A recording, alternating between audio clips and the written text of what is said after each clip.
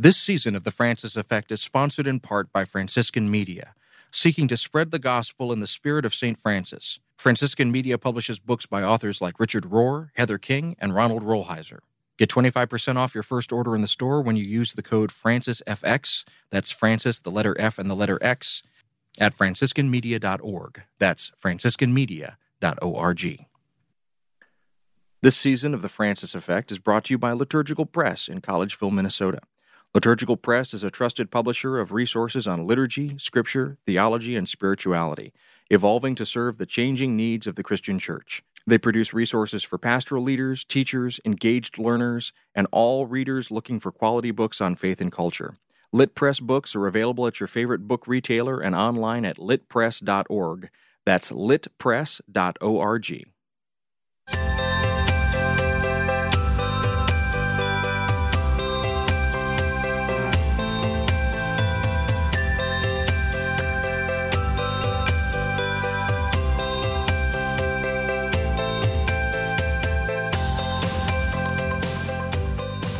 Hello and welcome to the Francis Effect Podcast. We are at the end of Season 8. Thank you all so much for being with us on this journey. My name is David Dalt, and I host a radio show called Things Not Seen about culture and faith, and I teach at the Institute of Pastoral Studies at Loyola University, Chicago. I'm here with my friend Dan Horan. He's a Franciscan friar of Holy Name Province in New York and is the Duns Scotus Professor of Spirituality at the Catholic Theological Union in Chicago, and he's a columnist at National Catholic Reporter. Welcome, Dan. Glad to have you here. Good to be here. I also want to welcome Heidi Schlumpf. She's executive editor at National Catholic Reporter. Welcome, Heidi. It's so good to be back, David. I'm going to be honest and share with our listeners that the reason I missed the last episode is I was recovering from side effects from my second coronavirus vaccine shot. So as of yesterday, I am fully vaccinated. Woohoo! Glad to hear that, and glad that you're feeling better. Listeners, as you know, every couple of weeks we get together to bring you commentary on current events from a perspective informed by our shared Catholic faith. If you want to follow us on Twitter, you can do that at FrancisFXPod. That's Francis, the letters F and X, and the word pod. That also works for Facebook. If you want to send us a question or comment, you can always talk to us by emailing franciseffectpod@gmail.com. That's effect spelled EFFECT.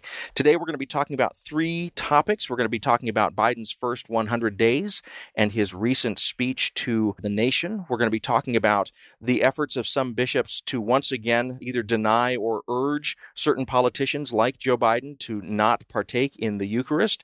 And we're going to be talking about recent studies that are showing an overall trend away from religion in American believers, but also especially how that affects the Catholic Church. But before we do that, I want to check in with the two of you. We're getting ready to end our season and have a summer break, and I was just wondering what the two of you are planning to do for the summertime. Heidi, what will you and your family be up to?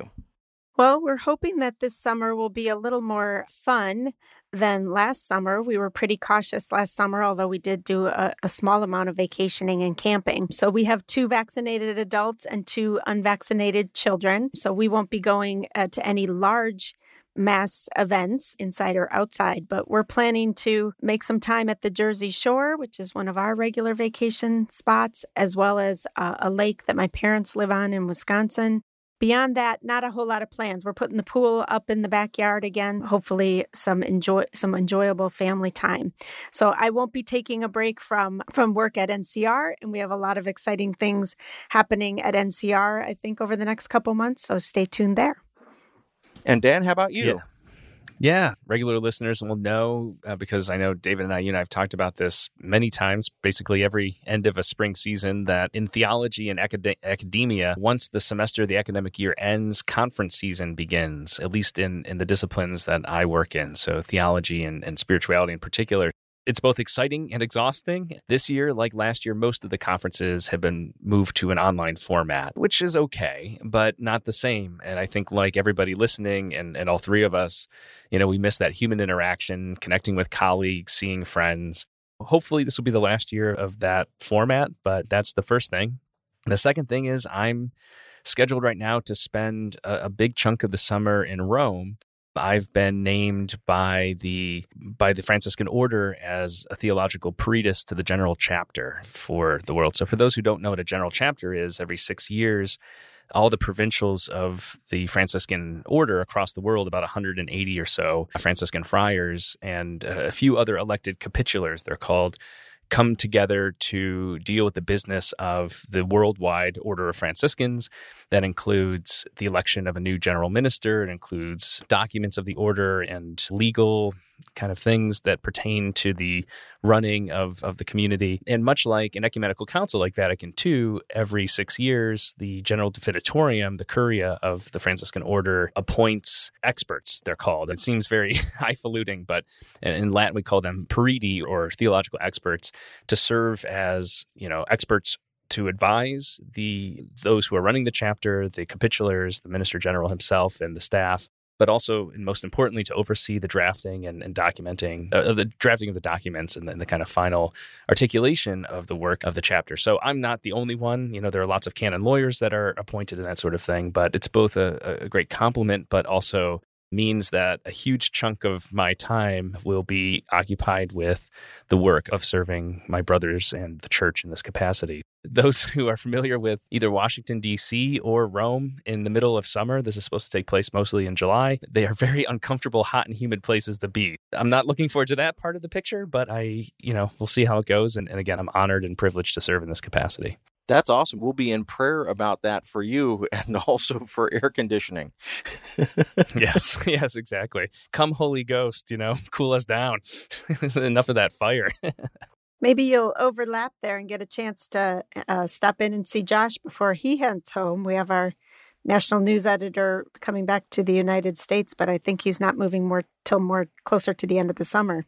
Oh, that's great. Yeah, Josh and I, we were supposed to get together. We got together in the fall of 2019. I was over in Rome for a conference and to give a lecture. And then I was supposed to be back for a couple of weeks in March of 2020, but we all know what happened in the March of 2020. So that did not take place. So yeah, it'd be great to see him and his spouse, Kate. Yeah, it'd be wonderful. David, what are you and your family going to do this summer? Well, so for me, it's going to be a lot of writing. I'm on the home stretch with a book that I've been working on for Yale for a while called The Accessorized Bible. I'm very excited. It has been, as I've said at certain points in other Francis Effect episodes, it's been rewritten now 4 times. I now feel very good about this particular version of it.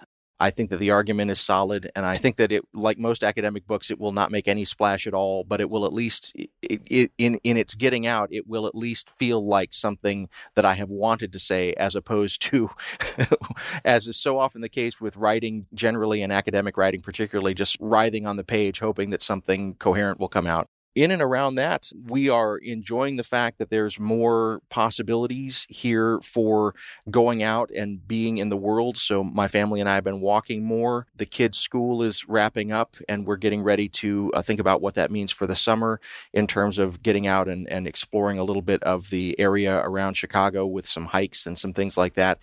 But we're still a family that is going to stay pretty socially distanced, even though the 2 adults in the family have been vaccinated. I'm a germaphobe, and we're very cautious people. There's going to be a lot of hesitant exploration, but not a lot of kind of wild, we're out of the woods kind of approaches to things yet. So for me, mostly the summer is going to be writing and cleaning.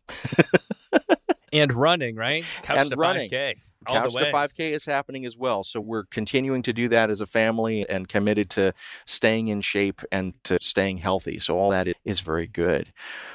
Well, let's go ahead and get into the show. Like I said, we're going to be talking about President Biden's first 100 days, the continuation of the communion wars, and some folks that are leaving Catholicism and what that might mean for the church. You're listening to The Francis Effect. We'll be back in just a moment.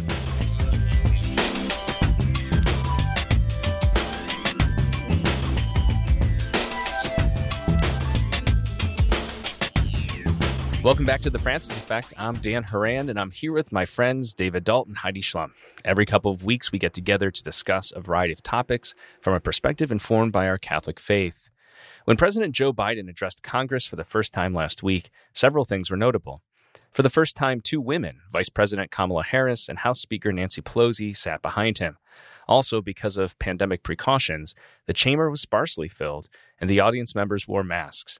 After the speech, Biden stayed around and chatted with members of Congress from both parties in a rare public display of bipartisanship. Yet what was also notable was the content of the speech itself, which laid out an admittedly pro-government agenda with what he is calling the American Families Plan. It includes some $2 trillion for both tax cuts for families and programs designed to help families, including free preschool and community college, support for childcare, and a tax credit for families with children. This comes on top of the $1.9 trillion American Recovery Plan of coronavirus stimulus that he signed last month and his $2.3 trillion American Jobs Plan, the infrastructure bill creating jobs by spending on roads, water pipes, the electrical grid, and efforts to shift to low-carbon energy sources. Clearly, Biden is a different Democrat than Bill Clinton, who famously said, quote, "The era of big government is over," end quote. Of course, Clinton was the first Democratic president after Reagan, who even more famously said, quote, "The 9 most terrifying words in the English language are, I'm from the government and I'm here to help." Biden, by contrast, believes the government can help, especially as the country emerges from more than a year of pandemic suffering. He says he plans to pay for this spending by increased taxes on the wealthy and corporations. Heidi, how do these proposals from our country's second Catholic president square with the church's priorities and teachings? What's the Catholic response to Biden's first 100 days? Thanks, Dan. I watched the speech on Wednesday night and was struck by this different attitude of we're here to help.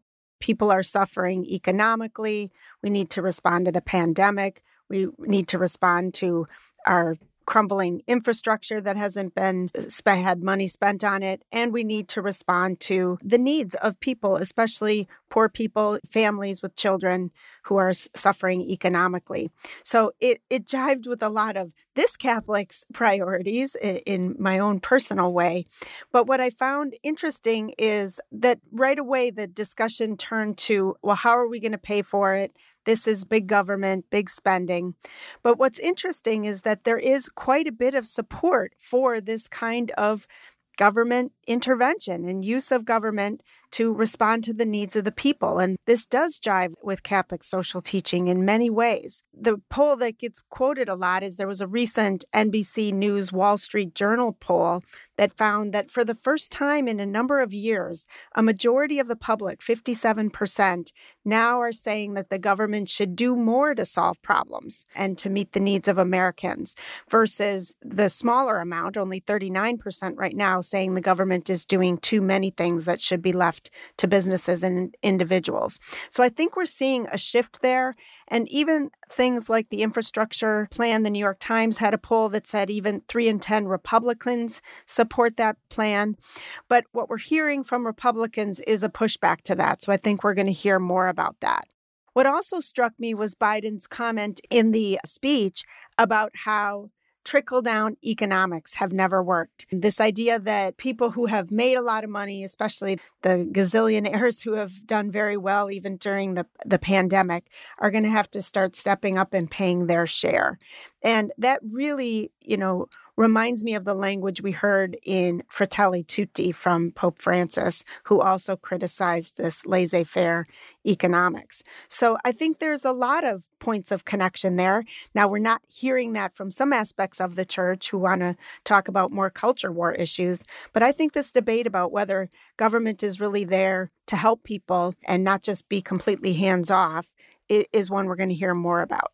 I think you bring up such really important points because listeners to the show over the years will know it's something the three of us reiterate time and again, that the purpose of government from the Catholic Church's perspective is to promote and protect the common good, period. It's not about individual wealth. It's not about facilitating independent success at the expense of or in contrast to or in competition with others in society. That's the kind of laissez-faire free market capitalism, which itself is a form of idolatry. It's a god with a lowercase g that's worshipped by particularly the wealthy and the aspiring, those who aspire to be wealthy. And it's something that sadly has infiltrated a number of well-meaning, self-identified Catholics. But and I think you hit the nail on the head, Heidi, when you talked about, unfortunately, there's a lot of silence on the part of church leaders who, as we'll talk about to some degree in the next segment of our episode, have inculcated themselves in partisan politics identified as culture war issues.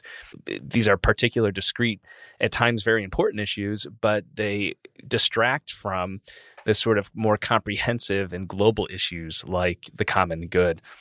I think the other thing that always strikes me and why I'm heartened to see the polling reflect, I think, a growing awareness among Americans, both those who identify as Democrats, those who identify as Republicans, or the independents and non-committal, is what Biden said is true. Trickle-down economics has never worked. The whole thing was a farce, like so much of certain right-wing political rhetoric, whether it's around issues that seek to kind of obfuscate systemic racism or downplay injustices to communities or to, international relations, what have you. You can pick your topic. But the question to me seems to be, everyone needs to ask, when one's advocating against government spending for the sake of the collective whole, and people are saying we should oppose this, one should ask the question, who does such opposition benefit? And if it doesn't benefit you and it doesn't benefit your neighbor and it doesn't benefit those from the Catholic perspective who are most marginalized, vulnerable, and suffering, then it's an unjust policy. It's not able to be sustained, at least in good Catholic faith. I want to complexify this a little bit because I think I agree with everything that you're saying, Dan, but also in looking at the idea of trickle-down economics, in one sense, that's a delayed gratification kind of tactic. If you let the rich have more resources, then eventually you will benefit. Okay, so we know that there's a delayed gratification model that has been accepted by the right for a long time. That's the claim, though, right? You're not saying it's right. I'm not saying it's right, but I'm going to complexify it now because my wife, Kira, and I just got done watching a really great series from the Independent Lens on PBS called Philly DA, and I recommend it to anybody that is out there. And this is a progressive district attorney, Larry Krasner, who is there in Philadelphia, and like Kim Foxx here in Chicago, came in on a reformist kind of agenda in the district attorney's office, trying to reform things like cash bail, trying to mitigate low-level offenses, trying to stop the school-to-prison pipeline, things like that. Again and again in these 8 episodes of Philly DA, we see Krasner's representatives going into these meetings in various places around Philadelphia. And the response, he's using the language also of this stuff is supported by the data and it will work. You just need to give it time. And what we're seeing again and again is people standing up and saying, we have a problem on our back porch now. And so in both these cases, we have the left saying, we need to put money into infrastructure. We need to put money into reform. We need to put money into changing some baseline policies. And we see a pushback that says, no, we need the immediacy now. On the other side, we see trickle-down economics and real hungry people now. I think that there's a substantive difference between these two things, but I think we need to be careful about simply talking about immediacy versus a more kind of wait-and-see prospect, and we need to talk about those qualitative differences. Yeah, I think you bring up a good point, but in some ways, these are real distinctions. They are, to use a cliche, apples and oranges. Yes, they are both fruit, so they seem to have the same structural delayed gratification model that you're describing. In my eyes, the big difference is A, what is being advocated and for whose benefit, and B, whether or not what's being proposed is actionable. Trickle-down economics is a theory. It's not a plan. There is no sort of actual flow chart. There is a vague sort of presentation that if you allow the wealthy to get more wealthy, there is a sort of, last hope ditch effort that, well, maybe through their grandiosity and generosity, these wealthy people will hire more people. That's the idea. Now, I think one of the things that has really shifted the attention per the polls that Heidi mentioned is the fact that the stimulus checks during this, both under the Trump administration and let the record show, I'm going to say something positive about former President Trump. He was right about wanting to get that money into the direct hands of American people. His own party, however, including congressional leadership, opposed it, strenuously.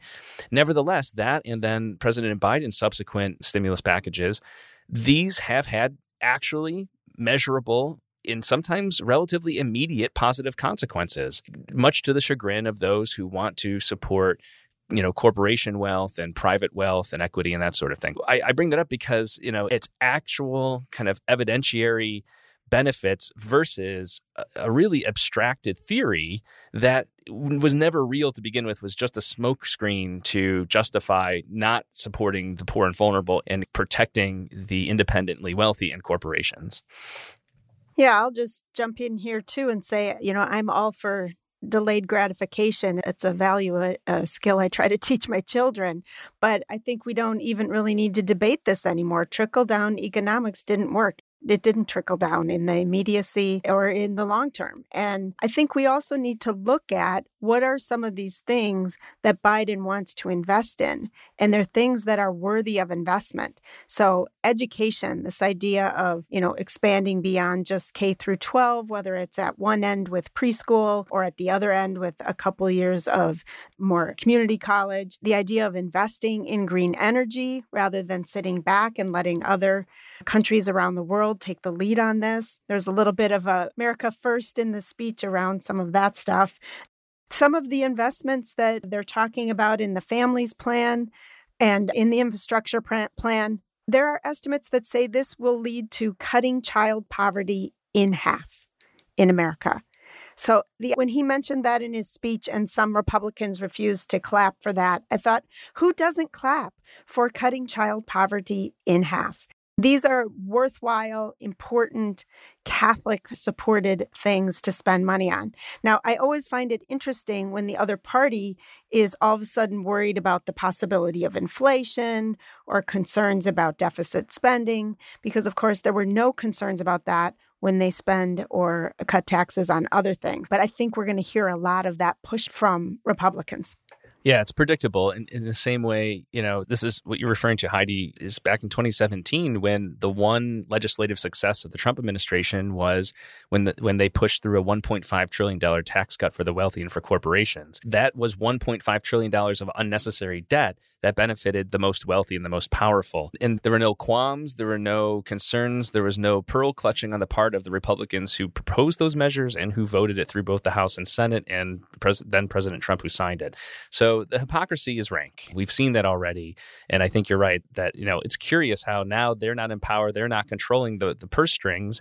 And all of a sudden there's a lot of concern and, oh my gosh, we're adding to the national debt and all this other stuff. It's all smoke screens. It's all nonsense. I think you bring up a really good point too about those who, whether they're just posturing for their base, and it raises questions about the damage that's been done to the formation of one's conscience among the base, that certain politicians have distorted reality in such a way and contributed to a way of thinking that would allow for people who see themselves as people of good faith, justifying policies that harm or working against policies that would help those who are most vulnerable. Case in point, children in poverty.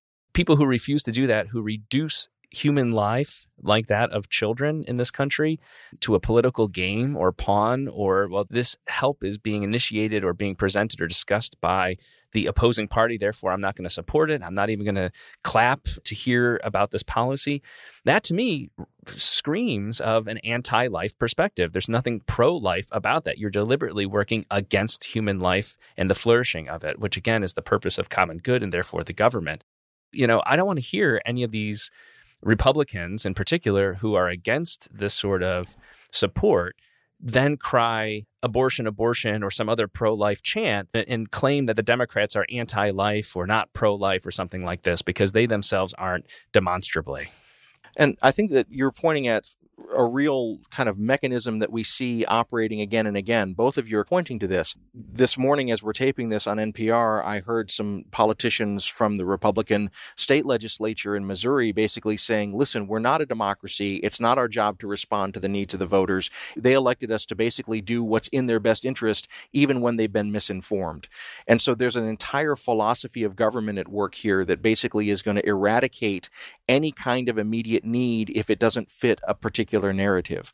And I think that's part of what we're engaged with here is that's not just at the politician level, that's in some ways affected and infected the level of the leadership of the church. And in some ways it has affected the rank and file of the church to think that, somehow we don't need to actually listen to the immediate need of the hungry person in front of us because there's a greater need that needs to be served here. And I think it's important for listeners to realize, too, that the three of us, I think I'm being fair in speaking on our collective behalf, we're not blindly supporting Joe Biden and the administration and everything they're doing. Case in point is there's a real crisis, a humanitarian crisis on our southern border. It was exacerbated by the horrific policies and actions of the Trump administration. But now that there's a new sheriff in town, so to speak, with the Biden administration and his staff, they have to do something about this. And here again, we have a life issue. We have children separated from parents that still need to be reunited. We have outbreaks of COVID-19 in detention centers. We have people starving, people fleeing violence. This is a real issue. And, this is something that even people who are supporters of President Biden have pointed out needs to be addressed. So this isn't like President Biden comes in and he's got it all figured out and he's the anti-Trump and that, Trump's totally the bad guy and Biden's totally the good guy. It's certainly more complicated. But on this particular issue of the Families Plan and other stimulus packages, I think, he and his administration is right on target. We'll hold him, like others are as well, accountable for needing to be more inclusively whole life. So NCR this week, or today as we're recording, has an article from actually our sister publication, Global Sisters Report, that has reaction from religious women around the country to Biden's first 100 days. And that is precisely their point. While he's strong on a number of things, he is not where we want him to be on this issue of immigration and the crisis at the border, and especially religious women who are doing so much of the ministry there geographically in that area. They have a lot of credibility in this critique. So I think that's a fair one. And we can see evidence that Biden has been pushed to the left, but as you have just said, there is more that could happen to push him to the left and to push him to more progressive issues. When we come back after the summer, I'm sure that we'll have more to talk about on this front, but for right now, we're going to need to move on in our discussion. You're listening to The Francis Effect, and we'll be back in just a moment.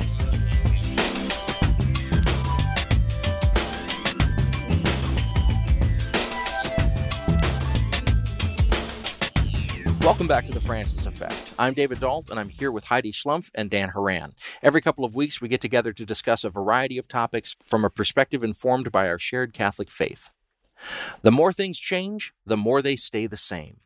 During the 2004 presidential election, then-candidate Senator John Kerry of Massachusetts, a practicing Roman Catholic, was targeted by conservative groups and some bishops for his support of what the United States Supreme Court has determined is the constitutional right for a woman to access abortion care. As a result, some bishops publicly insisted that Kerry be denied communion if he were to attend Mass in their dioceses. The debates were heated, and the responses among both the electorate and church leaders varied widely. But the particular issue of how to engage with a Catholic as president was ultimately not breached since George W. Bush won re-election that year. Fast forward 17 years, and now we have a Democratic president in the White House who is Roman Catholic. Not only has the issue of the relationship between one's public policy position and participation in the Eucharist resurfaced as a culture war issue among the U.S. bishops again, but now the social and ecclesial contexts are more polarized in the wake of one of the most divisive presidential administrations in American history. Several culture warrior bishops have preempted a potential USCCB response to the issue by issuing their own public statements on the matter of Catholic politicians who support legal abortion access. Such prelates include Archbishop Salvatore Cordileone of San Francisco, Bishop Thomas Olmsted of Phoenix, Archbishop Joseph Naumann of Kansas City, Kansas, and Archbishop Samuel Aquila of Denver. Last week, the Associated Press published a story that signaled the possibility the USCCB could vote to have its Committee on Doctrine issue a formal letter, quote, clarifying the Church's stance on an issue that has repeatedly vexed the bishops in recent decades, unquote. Predictably, the public responses of individual bishops to the proposal vary, with several bishops objecting to their colleagues' single-issue obsession. Dan, you've written and spoken about this issue before, including in earlier episodes of The Francis Effect. What do you make of these latest developments? Well, what I make of them is exactly how you began. The more things change, the more things stay the same. And there's absolutely, in some ways, nothing different about what's going on now as compared to what happened in 2004. The only difference being, as a lot of the reporting has pointed out, this is the first time we've had a Catholic president since the Roe versus Wade decision of 1973. Famously, Kennedy, was assassinated a decade. Part of me feels a little bit frustrated, well, not a little bit, very frustrated, but a little bit, at a loss for words, because I think everything that needs to be said has been said. It's been said by the Holy Father. It's been said by a number of bishops. It's been said by the great teachers and doctors of the church over the last 2,000 years when it comes to the Eucharist is not a weapon. It is not a carrot. Therefore, it's not a reward, nor is it a stick, a form of punishment. And I'll just quote here, I'll summarize. I'm not going to quote, but from the Summa Theologica, Thomas Aquinas, the common doctor of the Catholic Church, says that the Eucharist has a threefold significance. First, it's with regard to the past that commemorates the Lord's Passion. In the present time, it represents ecclesial unity or koinonia. And with regard to the future, it is viaticum. And this is really important. It's food for the journey that anticipates or foreshadows the blessedness of heaven. And he says, quoting from people like St. Augustine and Hugh of St. Victor and Peter Lombard and other great theologians and experts in the ancient era and in the medieval era, that the Eucharist is best understood as a spiritual food. This is something that Augustine talks about as well. Augustine even distinguishes, he says there are two ways one can receive the Eucharist. The first way is to receive it sacramentally, which is recognizing that anybody, regardless of their quote-unquote state of grace, as it would be called in the late medieval era, receives the present sacramental presence of Christ. That's indisputable. But for those who are perhaps more rightly disposed, because no one is perfectly disposed to receive the Eucharist, none of us are worthy of such great a gift. That's why we pray the penitential act. That's why in the Eucharistic prayer, we pray that we're not worthy that the Lord should enter under our roof. That's everybody, including the presider. But Augustine says there may be some people through some divine grace who are more disposed and can receive the Eucharist not only sacramentally, but spiritually as well. What that means exactly, nobody really knows. Augustine doesn't elaborate, but it seems to suggest something like you have a clearer realization or awareness. And many of us, might have that experience where week in and week out, day in and day out, we receive the Blessed Sacrament and we recognize through faith that this is the sacramental presence of Christ. It's food for the journey. It's nourishment and a healing remedy, as Augustine also says. And Bonaventure will repeat him in the 13th century. But some of us may have moments too where there's an experience of transcendence beyond the ordinary, and that might be a participation in what Augustine calls a spiritual sharing in the Blessed Sacrament. I'll just say one other thing, and then I'm curious to hear what you two have to think, which is the one recourse that seems to drive all of this for these bishops is to Canon 915 in the Code. It's a famous canon because it is part of the penal structure of the Code of Canon Law, which issues, remedies and restrictions. And it's a two-parter, basically. The first part, it has to do with those who are under interdict, which is a form of canonical punishment, and those who have been declared excommunicated. Excommunication is not a punishment. And it was striking that some of these bishops quoted by both the Associated Press and in Chris White's reporting and elsewhere don't seem to understand that distinction, which again isn't surprising because these bishops by and large are not theological or canonical experts, not all of them. But interdict is a punishment. Excommunication is something that's declared when, through the very act that somebody commits, they remove themselves from communion with the church, right? So you can't kick somebody out of the Catholic Church. That's a misnomer. You're not excommunicated. A declaration of excommunication is formally decreed. Why do I bring this up? Because it's not even that first part. President Joe Biden is not outside of communion with the church. He has not been formally declared excommunicated, nor has he, through canonical trial, received an interdict. So he's not under any kind of canonical punishment. So why does Canon 915 apply in the eyes of some of these bishops and others, including right-wing organizations like CatholicVote.org? And it's because of this other clause. And it says, so I'll just read the whole canon. It's very brief. It says, those who have been excommunicated or interdicted after the imposition or declaration of the penalty, and, this is the clause, others obstinately persevering in manifest grave sin are not to be admitted to Holy Communion. That's all it says. Famously, my canon law professor, the Reverend Dr. James Corridon, one of the greatest canon lawyers in the United States, has received all the top honors by the Canon Law Society of America and the CTSA, et cetera. He's often said over and over again that the Code of Canon Law is not an answer book. It is a theological document.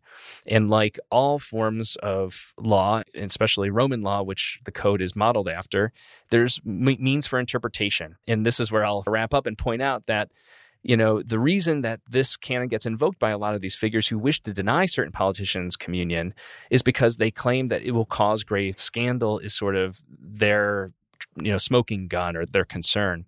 It's interesting that in the official commentary of the Canon Law Society of America, commissioned by them, in an article by John Yules, who is commenting in an extensive way on this canon, he says that this issue of scandal is a lot more complicated than it seems at first, and this is something the U.S. bishops who are blindly, like the Archbishop of San Francisco or Denver or Detroit, for instance, pushing for this, don't take into consideration.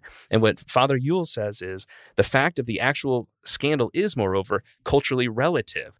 What causes scandal in one part of of the world may not cause scandal elsewhere. In North America, the faithful often are more scandalized by the church's denial of sacraments and sacramentals than by the sin that occasions it, because it seems to them contrary to the mercy and forgiveness commanded by Christ, end quote.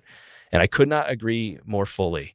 Maybe the very last thing I'll say about this is there's nothing in the code that mandates that somebody be denied communion. This just accounts for the possibility. Yeah, well, Dan, I don't disagree with anything that you've said. And I would just add that the canon makes clear that if there is to be any action done, it would be done by the individual's bishop. So some of this reporting that has come out in the past week or so from the Associated Press and Washington Post presents this, as if this is some decision that the USCCB could make that would then apply to all bishops in the United States. And that's not the case. They're working on this teaching document, which would require a 2/3 vote, which it's, I think, unlikely to get, and then also would have to go to the Vatican. But the implementation of whether to make that decision to apply that punishment, if you will, of denial of communion is up to that person's local bishop. Now, President Biden actually has two, right? Because he lives two places, both in Washington, D.C., where his local bishop, Cardinal Wilton Gregory, has already publicly said that he does not plan to invoke that or to use denial of communion as a way of trying to make a statement about some of the policies of the Democratic Party under Biden about abortion. What happened that was interesting last week is that Biden's other bishop, Bishop Mullooly from Wilmington, Delaware, his replacement was announced as Mullooly is 77, so even past retirement age. And the new bishop, William Koenig, had his first press conference. And of course, right away, people asked him, are you going to deny Biden communion? Because Mullooly had said that he wouldn't deny him communion. So he gave a very politic answer. I can read it here. I certainly pray for him every day, Koenig said. I would certainly be open to having a conversation in the future with him. As a bishop, I'm called to teach the fullness and the beauty of the Catholic faith. It remains to be seen, but I'm not expecting that a brand new bishop is going to want to step into that fray immediately. But some of these details about how this would happen are a little bit complicated and get lost in some of the reporting. We are going to be seeing an increased amount of coverage of this issue between now and the bishop's June meeting in the middle of June. So be prepared for a lot more controversy, I think. What are you thinking about this, David? Well, I'm thinking about a couple of things. One, the questions of authority, and we've talked about this before on the program, this idea of a kind of soft magisterium where procedures are not followed and yet a consequence follows. And so the possibility of denying someone or the threat of denying someone without actually going through the canonical processes that are demanded for that to happen. So another canon that's important to remember here, and I can't remember the exact canon number, but basically it says that the baptized have the right to their good name and their reputation. And that if you want, as a Catholic, to deprive a fellow baptized brother, sister, or non-binary person of their good name or their reputation, you have to follow procedures and protocols to do that. It has to be a public process in an open forum. It has to be a written interdict. It can't just be a verbal one. All these things have to be followed, and they're very important. The problem is that not only Catholic laypersons violate this and therefore create scandal and gossip, but we also see leaders that violate this procedurally again and again. And that's of great concern to me, because simply the reporting of a bishop saying this without the process ever being followed can create the effect of the process without having to invoke the process. Yeah, the canon you're referring to, David, is Canon 220. No one is permitted to harm illegitimately the good reputation which a person possesses, nor to injure the right of any person to protect his or her own privacy. And we see these two canons in tension. And you're right to say about Canon 220, that is a foundational canon. It's one of, the structure of the code is interesting. They're in these several books. They're topically organized. And the opening series of canons in which 220 falls pertains to the foundational issues. It's weird to say that's more important than another, but they're foundational. And so that one's right to privacy, which is what the Code of Canon Law will refer to as internal forum, which is why, as Heidi said, only the person's pastor, and pastor in the church's teaching is not your local pastor. That is not the same thing. The pastor is the local bishop, the local ordinary. In some ways, I think the incoming bishop of Wilmington, Delaware made a good point. He's open to having a conversation, but he cannot comment on these things. So it's highly irregular and a violation of the code, in fact. I would say, back to Father John Huls's commentary about scandal, I think these 4 bishops in particular that we mentioned and others who are pushing this and making this an issue are at very least violating Canon 220. They're also outside their own jurisdiction. They have no say in this regard. And thirdly, I think it's a matter of, I guess, just reiterating this point that you said earlier, David, about the good reputation and the right to privacy, which is they're speaking about things about which they know nothing. They don't know the state of Biden's spiritual life. And one would assume that Cardinal Gregory and the new Bishop of Wilmington are, first of all, they're the ones who have that jurisdiction and authority, but they would also know better. There should be fraternal deference, is what I'm trying to say. Well, I will also say, and this will prefigure what we're going to be talking about in the third segment, but it's a failure to read the room. The quotation that you gave about the fact that scandal in North America may be different from scandal in other parts of the world, I think that's the scandal that we're seeing right now. We're seeing the effects of bishops that are basically playing to one corner of the audience, to one very conservative set of kind of maybe donors. I don't even know. But the whole notion that somehow that they're winning more souls by these very kind of draconian actions, to me, it just seems like it's a non-starter, and it's demonstrably a non-starter. And I think this is interesting given that Biden is not spending a lot of time talking about or legislating about abortion.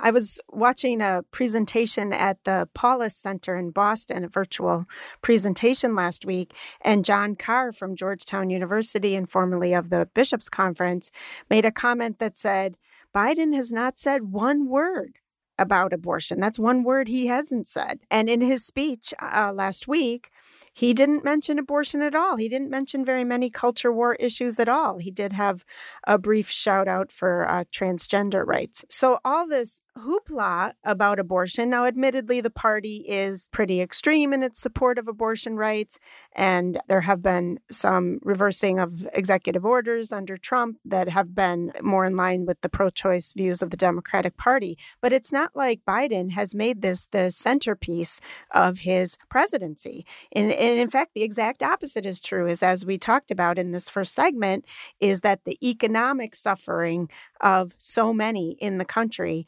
is what he's trying to address. And by addressing child poverty and education and providing jobs for people, it's likely, and I'll make a little prediction here, that abortion rates will, as they often do under Democratic presidents, go down. So rather than attacking it by making it illegal, he makes the economic situation such that women who find themselves facing a pregnancy they didn't plan might not be so stressed economically and might be more open to choosing life.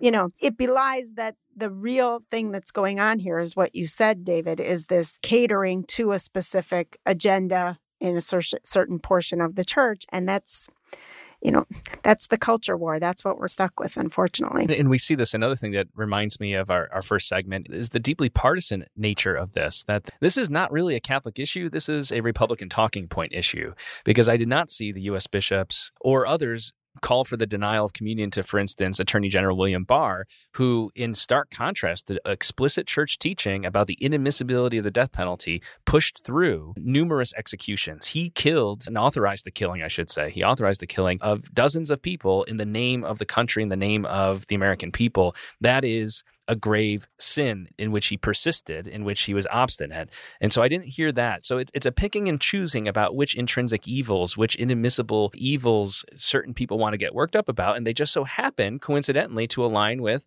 what the Republican Party finds most interesting or most inflammatory. So I don't think we can shy away from this. I hate that it is become so political or so partisan, so sectarian, but that's not church teaching. That's politics that has infected church teaching in such a way, or infected church leaders, that they, maybe unbeknownst to them, they're not even aware that they're doing it anymore, which is sad, because I think, as Michael Sean Winters says in his column that was published today, these are not unintelligent men. These are not, we assume, people who are people of bad faith. They obviously were drawn to ministry, God willing, to help people, but they've become so distorted by partisan issues that they cannot see the totality of the richness and beauty, to quote the new bishop from Wilmington, Delaware, of the Catholic faith, which centers on the common good and requires a fuller kind of reckoning with the code and its theological and penal implications. Well, I'm certain, unfortunately, that we're going to address this issue again when we come back in the fall, because I'm certain that it won't go away. But for now, we need to move on. You're listening to The Francis Effect. We'll be back in just a moment.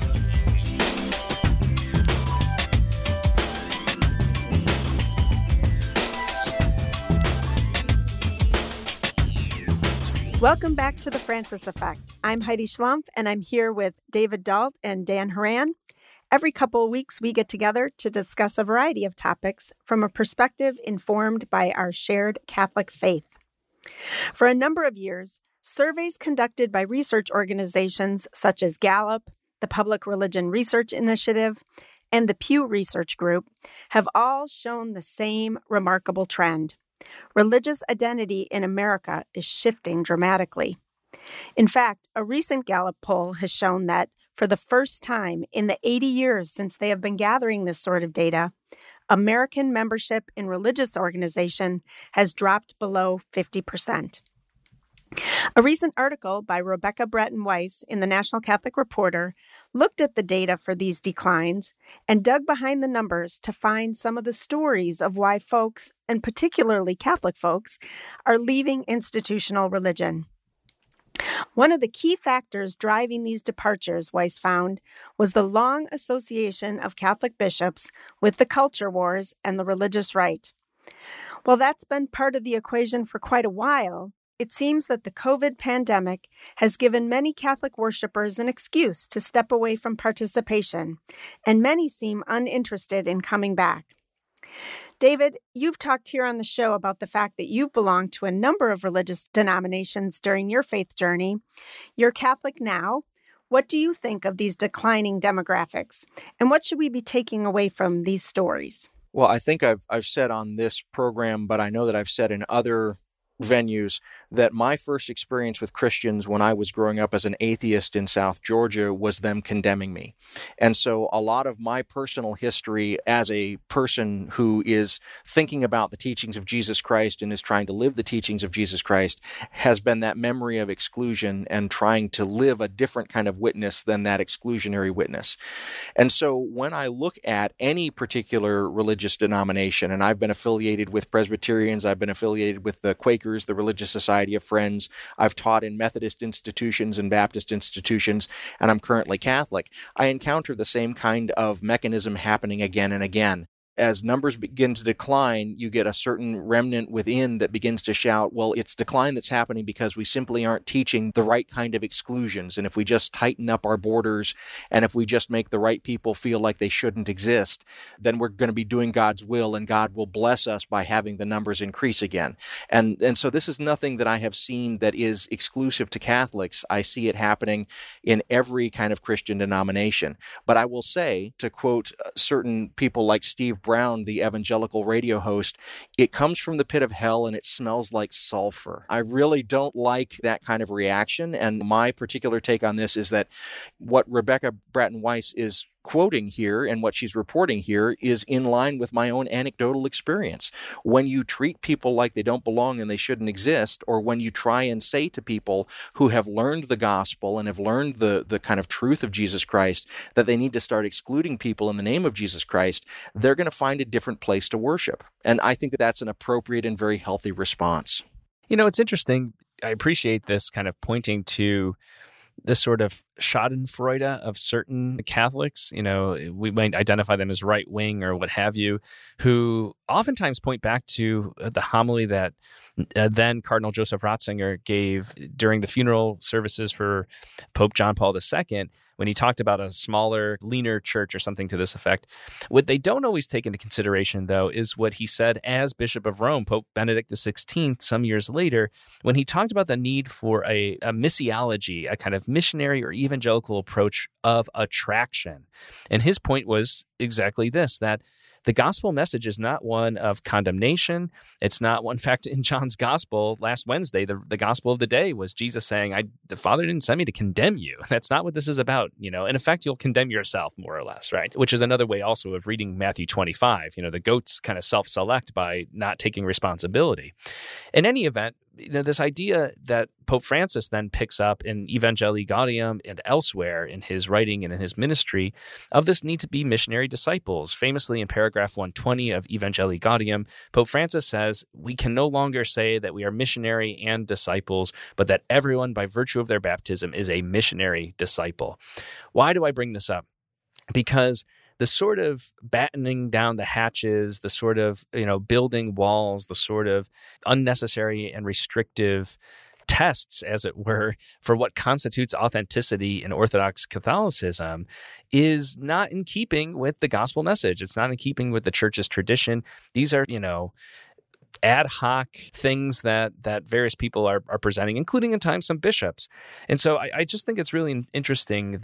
I'm not surprised, like you, David, I'm not surprised to see people leave. And I have to wonder at times, is this actually the work of the Holy Spirit that these women and men who have become so frustrated by the grave scandal the bishops continue to perpetuate on the church, that they are driven by the Holy Spirit to find a place of Christian worship? Sadly, it may be at times outside of communion with the Catholic Church. That is heartbreaking to me. I think it's a grave scandal to use that language. Yeah, Dan, you mentioned that we're supposed to be attracting people.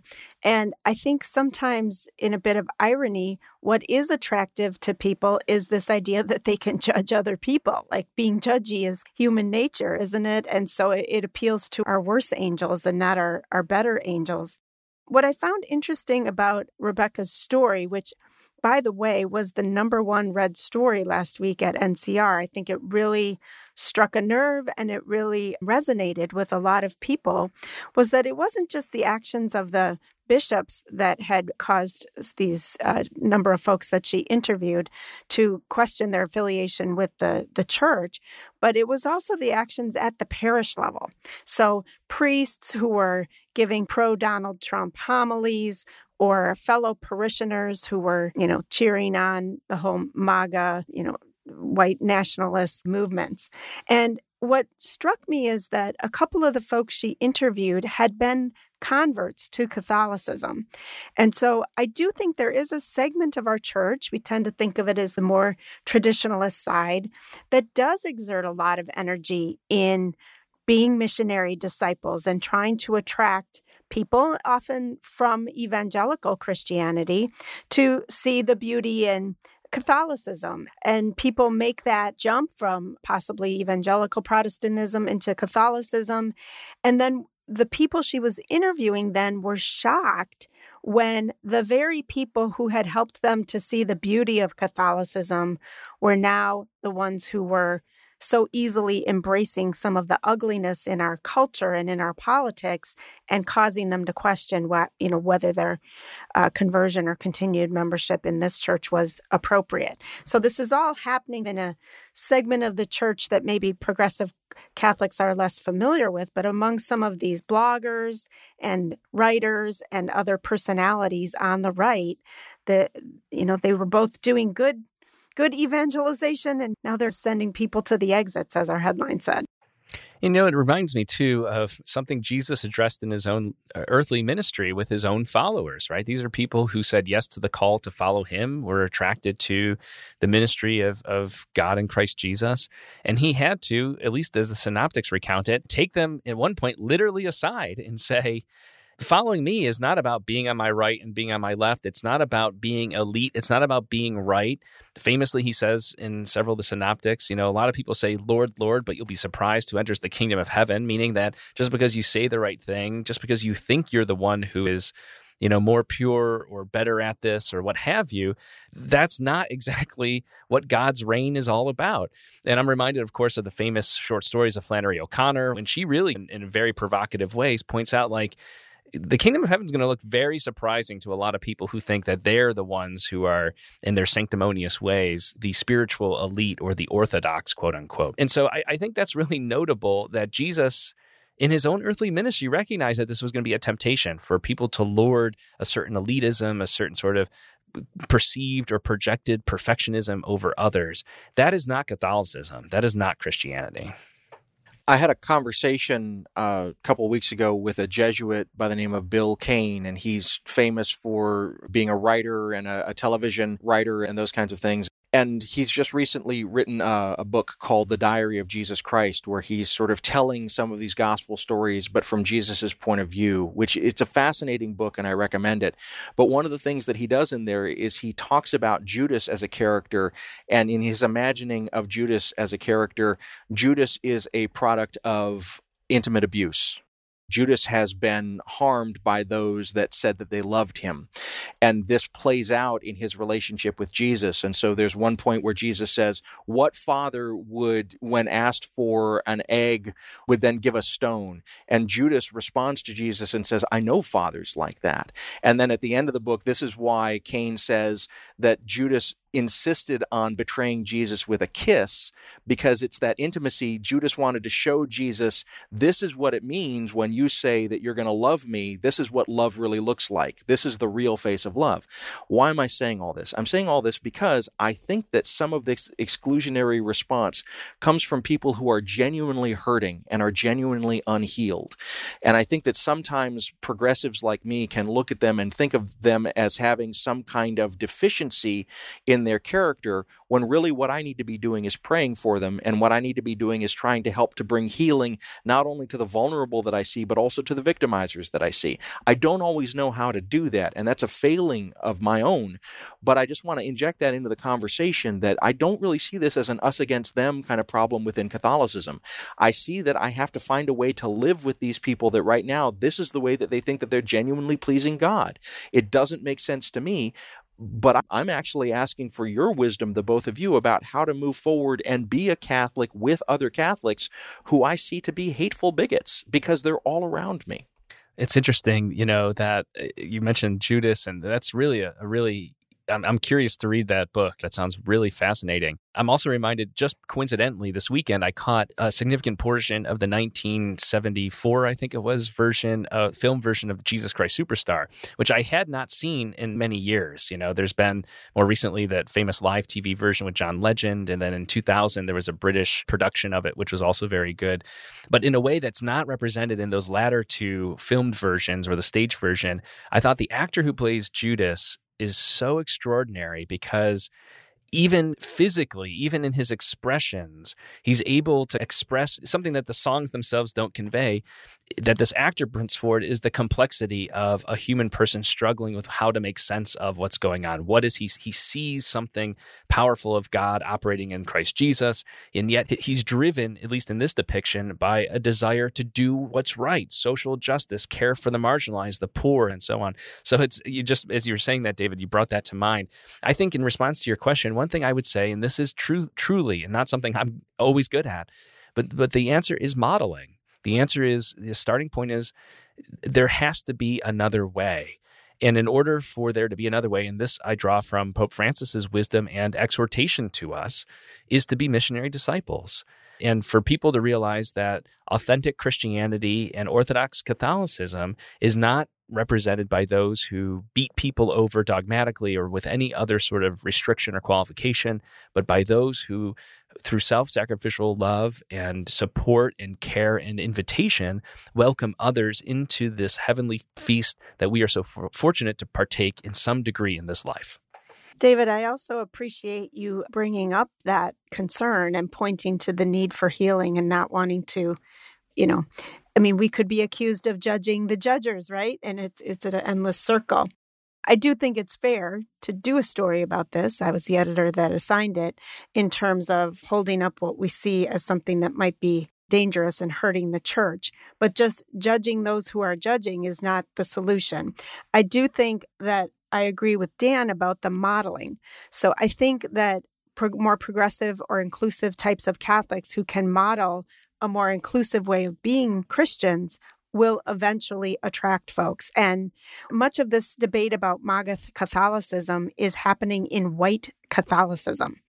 And I think if you talk to Catholics of color, whether African Americans, Latinos, Asians, they're so busy dealing with racism, discrimination, violence that's going on in their communities that this is not the debate that they're having. And if we, as more progressive Catholics, can put our attention there on the importance of living out our faith in the world in that way, I think maybe that could be attractive. That's such an important point, Heidi. Thanks for bringing that up, because it also unveils again the solipsism of these debates. It's very self-referential, very self-centered, not taking into consideration the broad diversity and experiences of Catholics. So, listeners, we know that you've been with us on this journey, and you know that we don't always get the answers right. And so please know that we're praying for you, and we ask for you to be praying for us as we take this break over the summer. We're looking forward to being back with you in the fall. Heidi and Dan, it's been so good to be with you during these 2 seasons, and I'm looking forward to more. But for right now, I wish you both a great summer, and thanks for being here today. Same to you both. Always a pleasure. And to our listeners, we'll see you in the fall. Thank you, David and Dan. I've really enjoyed co-hosting with you guys, and I'm looking forward to more in the future.